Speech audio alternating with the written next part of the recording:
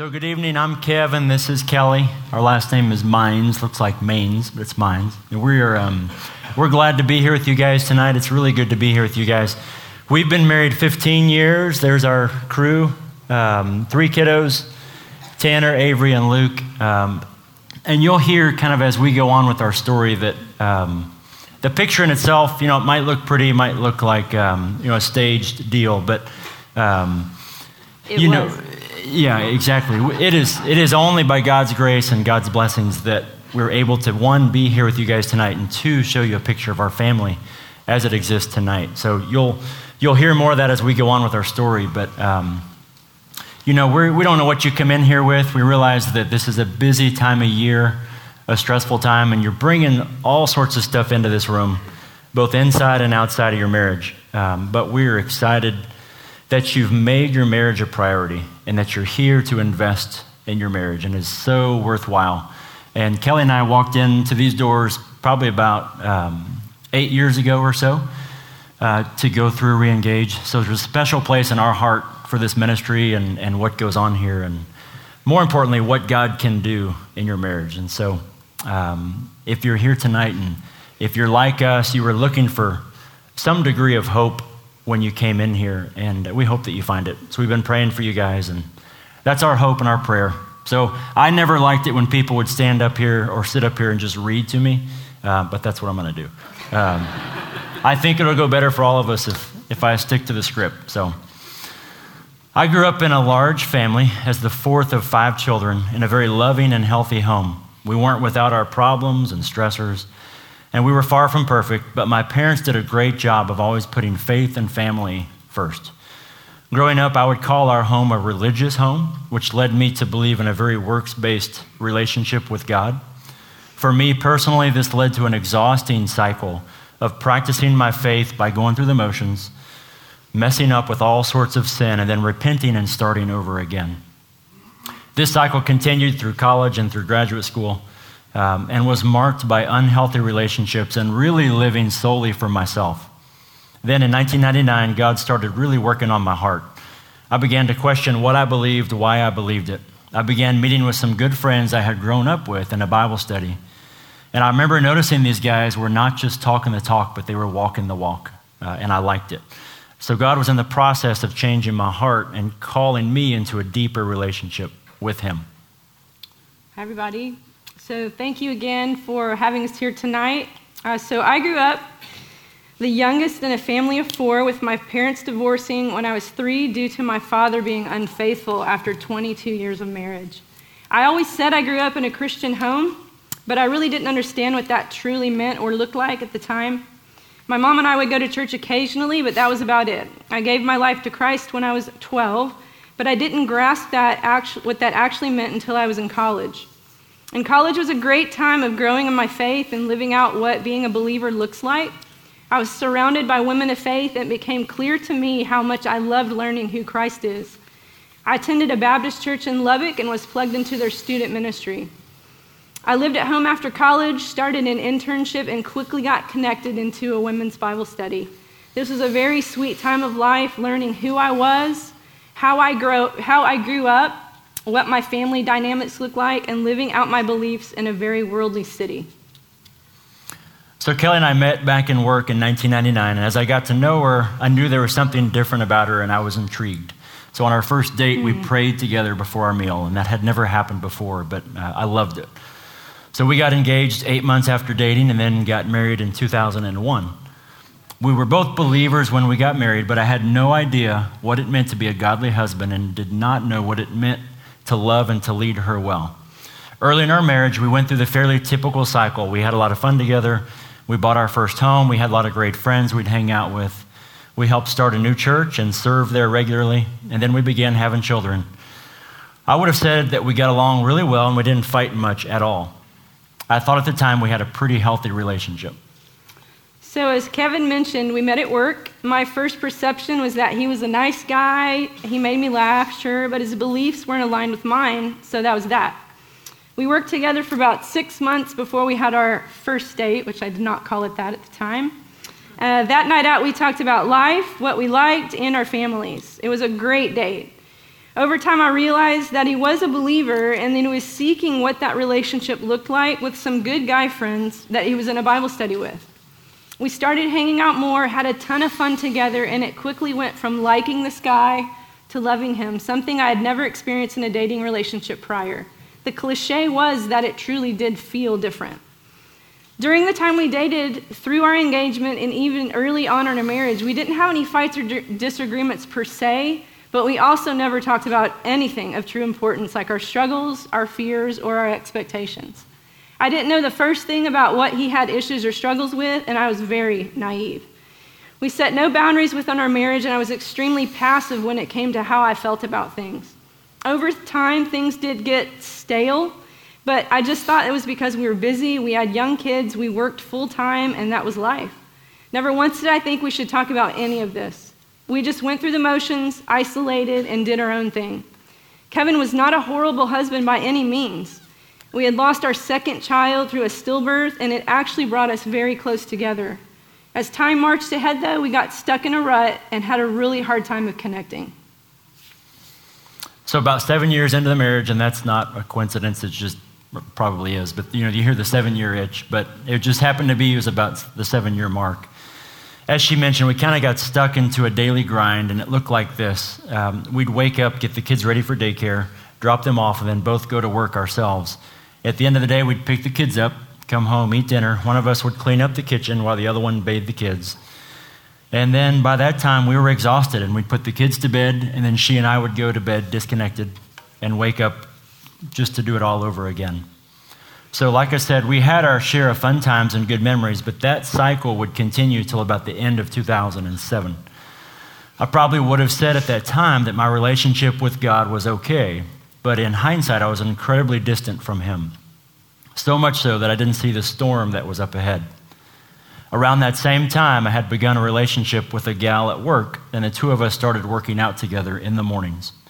This quickly developed into a deeper emotional connection, and I found myself becoming more and more excited at both pursuing and being pursued by another woman. As the connection grew deeper, I remember naively thinking that nothing could or would ever happen because she was married and so was I. After a few months, it did become physical. The physical affair lasted a few more months and ended shortly before I left work to return to school in May of 2008. I remember thinking that I would leave that secret behind and do my best to just move on. I wrestled for several months with what to do with this sin I had committed and was hiding from Kelli. It made me physically and emotionally ill, yet I continued to hide it from her. I wanted to tell her, but I was afraid that I would lose her and our children. It all came crashing down one evening with a phone call. Kelli received a call that night from the husband of the gal with whom I had the affair. He had just found out about the affair himself and called Kelli to tell her everything that he knew. I wasn't home at the time, but Kelli quickly called me and told me the news she had just heard. I then went home scared to death of the uncertainty that awaited me. So things got much worse before they even got a little bit better. And hear me when I say that. Although I didn't mention divorce, I was not present emotionally or spiritually and even physically in our marriage. I dealt with trying to do it all on my own, and I isolated big time. I wasn't home much. I didn't care to be home much. I drank too much to numb anything at all that I was feeling and spent time with other people who were definitely not spurring me on. I was angry and sad, yet I wanted desperately to forgive. I just didn't know what that looked like. I struggled with worldly emotions, yet wanted to be a good wife and a good mother. But I could not shake the fact that this had happened to us, to me, and I was deeply hurt. We had started re-engage in another church, but I really wasn't ready for that, and it wasn't very authentic. And no one knew our story, and we never felt compelled to discuss it. The following March, after disclosure in July, we came here to re-engage at Watermark. And it was at that point that I felt like this is where the Lord wanted us. People were standing up, sharing their stories of redemption and reconciliation, and I was overwhelmed with what I was hearing. I wanted that more than anything. As we dug in, things started to improve, although things were not great, and re-engage allowed us to be ourselves and share in a safe environment. Also, it was through this process that Kevin began seeking God's word daily. I saw him changing by what the Holy Spirit was doing in his life. He started leading us well, leading the kids well, and became more involved at home. And this allowed me to let down my guard and truly learn to trust him again. My thought process began changing. It didn't happen overnight, and things were still really hard, and I was far from perfect. But as things began changing on his end, things on my end started changing as well. Again, it took me a very long time to work through my sin and emotions on my end. I had to change how my relationships looked, and I needed to dig deeper and get in the Word more to want to be invested in my marriage again. I learned what drawing the circle truly meant. I had to also take ownership in our mess and figure out all over again how the Lord wanted me to be in our marriage and what my role as a wife was, which I really never had learned. Through the heartache of all that happened, Kevin's dad had passed away from ALS, and my mom passed away all within 15 months of each other during this time frame. And this too was a huge part of still dealing with some pain. And to add this on top of everything else we were doing, it was a really, really difficult season. I had to trust his ultimate plan. Deuteronomy 31:8 says, "The Lord himself goes before you and will be with you. He will never leave or forsake you. Do not be afraid. Do not be discouraged." So over the course of time, as we continue to work in our marriage, God completely changed my heart and changed our marriage. It was a long and difficult road, but I remember our pastor at the time sharing a verse with us that kind of became our anthem, Romans 8:28. He reminded me that in all things, God works for the good of those who love him, not just good things, but in bad things too. I've had to work through a lot of shame and guilt associated with my unfaithfulness. Even now, if I let myself dwell on the past, I can get caught up in some of that negative thinking, and the shame and the guilt will resurface. But most importantly now in my life, I have made Christ the most important thing. I love the lyrics to a popular Christian song that says, "I don't have time to maintain these regrets when I think about the way he loves us." I've become a more fully devoted follower of Christ, and that has trickled down and affected every other part of my life. In particular, my marriage has changed. I realize now what it means to be a godly husband and how to lead Kelli well. I realize now how fortunate I am to have a godly wife who loves me and is committed and was committed to our wedding vows. No longer are we living in isolation. I have a group of guys around me that asks me tough questions and holds me to a higher standard. I've learned how to lead our kids better. Kelli and I spend time intentionally connecting with each other. We enjoy each other. We make time for date nights and actively pursue each other. We're not perfect, but Ecclesiastes 9:9 now rings true in our marriage, where it says, "Enjoy life with the wife whom you love." Our marriage now is better than it's ever been, spiritually, emotionally, and yes, even physically. So as Proverbs 3:5-6 says, "Trust in the Lord with all of your heart and lean not on your own understanding. In all your ways submit to him, and he will make your path straight." Our marriage is now in a place I never thought possible, and I can honestly say that if I could go back and change things, knowing what I know now, I wouldn't change a thing. I know that's crazy, but it's true. I would, without a doubt, marry Kevin all over again. I wouldn't wish that pain or our story on anyone, but there is absolutely no doubt that this has changed our trajectory forever. Our kids' lives will forever be changed as well because of what the Lord is doing in each of our lives and our marriage. Gary Thomas writes in his book, Sacred Influence, "A good marriage doesn't happen by accident, and a good marriage isn't maintained by accident. Both are the work of the Holy Spirit and the foundation of Jesus and his unchangeable truth in the life of two sinners who are married." Everybody loves a story, right? From when we were young, we love to hear stories. Our kids love to hear stories. And even now, we are drawn to stories, especially true ones. We love movies that are based on a true story, especially when there's a happy ending. Yeah, and you often hear people saying, "Have you heard their story?" For the longest time, I didn't want my story to be one of infidelity and brokenness. And it took me a while, but I realized later that that wasn't our story. Our story is one of redemption and healing, and it tells what God can do in your life and in your marriage if you just let him. That's the story. So we don't know what you're going through right now. We don't know what you're bringing in here. But we do know that if you choose to let God into your life and into your marriage, he can completely redeem it and take it to a place you never thought possible. It sounds cliche, I know that, but it's true. God is still very much in the business of changing lives and changing marriages, and that can be your story. Well, what I think I would want you to walk away with tonight is to truly believe that Christ knows what you're going through. He understands your pain, he knows your heart, and he won't let you go. Isaiah 40:28-31 reads, "Do you not know, have you not heard? The Lord is the everlasting God, the creator of the ends of the earth. He will not grow tired or weary, and his understanding no one can fathom. He gives strength to the weary and increases the power of the weak. Even youths grow tired and weary, and young men stumble and fall.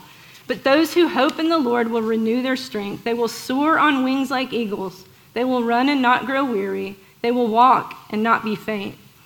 There's a song out today by an artist named Danny Goki, and the song is called "Tell Your Heart to Beat Again." And it struck me as I listened to the words recently that it's exactly how I felt when all of this was happening in our marriage. So fast forward almost 7 years later, 8 years later.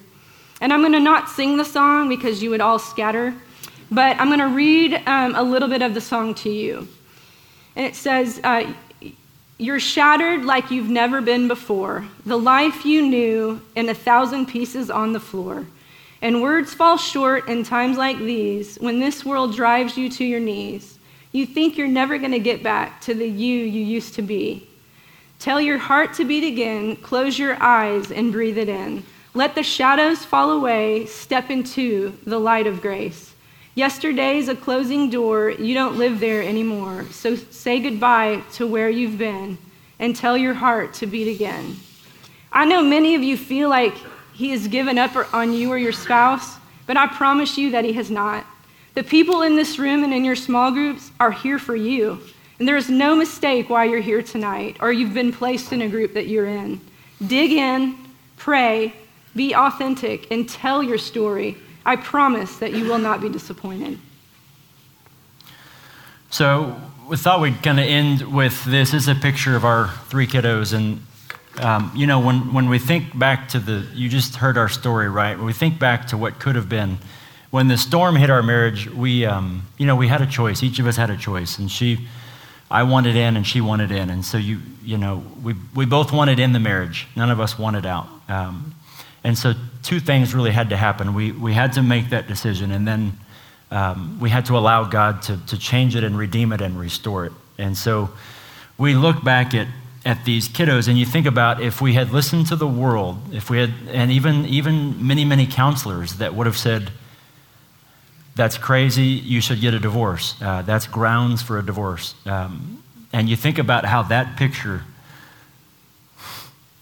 would have changed. First of all, Luke, the youngest one, would not have been born. The other 2 would be in a broken home. And there's no telling what would have been had we not made that choice and allowed God to redeem our marriage. And so I don't know if your story might be like ours. The circumstances might be like them. The situation might be different. But if you make that choice and just allow God to work in your lives and work in your marriage, he can redeem it and restore it. So thanks for having us. Hey guys, my name is John. I'm one of the leaders here at Reengage, and so if it's your first time here, welcome. Really glad you guys are here. Been doing this long enough to know that sometimes people connect dots in ways that they were not intended. So to be real clear, when Kelli said, "Hey, I would not change a thing about that," okay, what she was not saying is, "Hey, if your marriage is in a bad place, give an affair a try, put it back together, and maybe that'll work out well for you." She did not say that, okay? And she would tell you there's lots of other ways that they could have, things they could have done to pursue oneness. But what she was saying is, even as painful as that was, right, she wouldn't trade, if she had the choice between pain or status quo, she wouldn't consider any other trade, okay? So that's what she was saying, and you can save yourself lots of heartache. These guys fight diligently with our pre-marrieds, invest there, week after week after week, so they don't end up in the same place. But if that's where you are, hey man, there is grace, and you can be rock stars in the marriage ministry someday.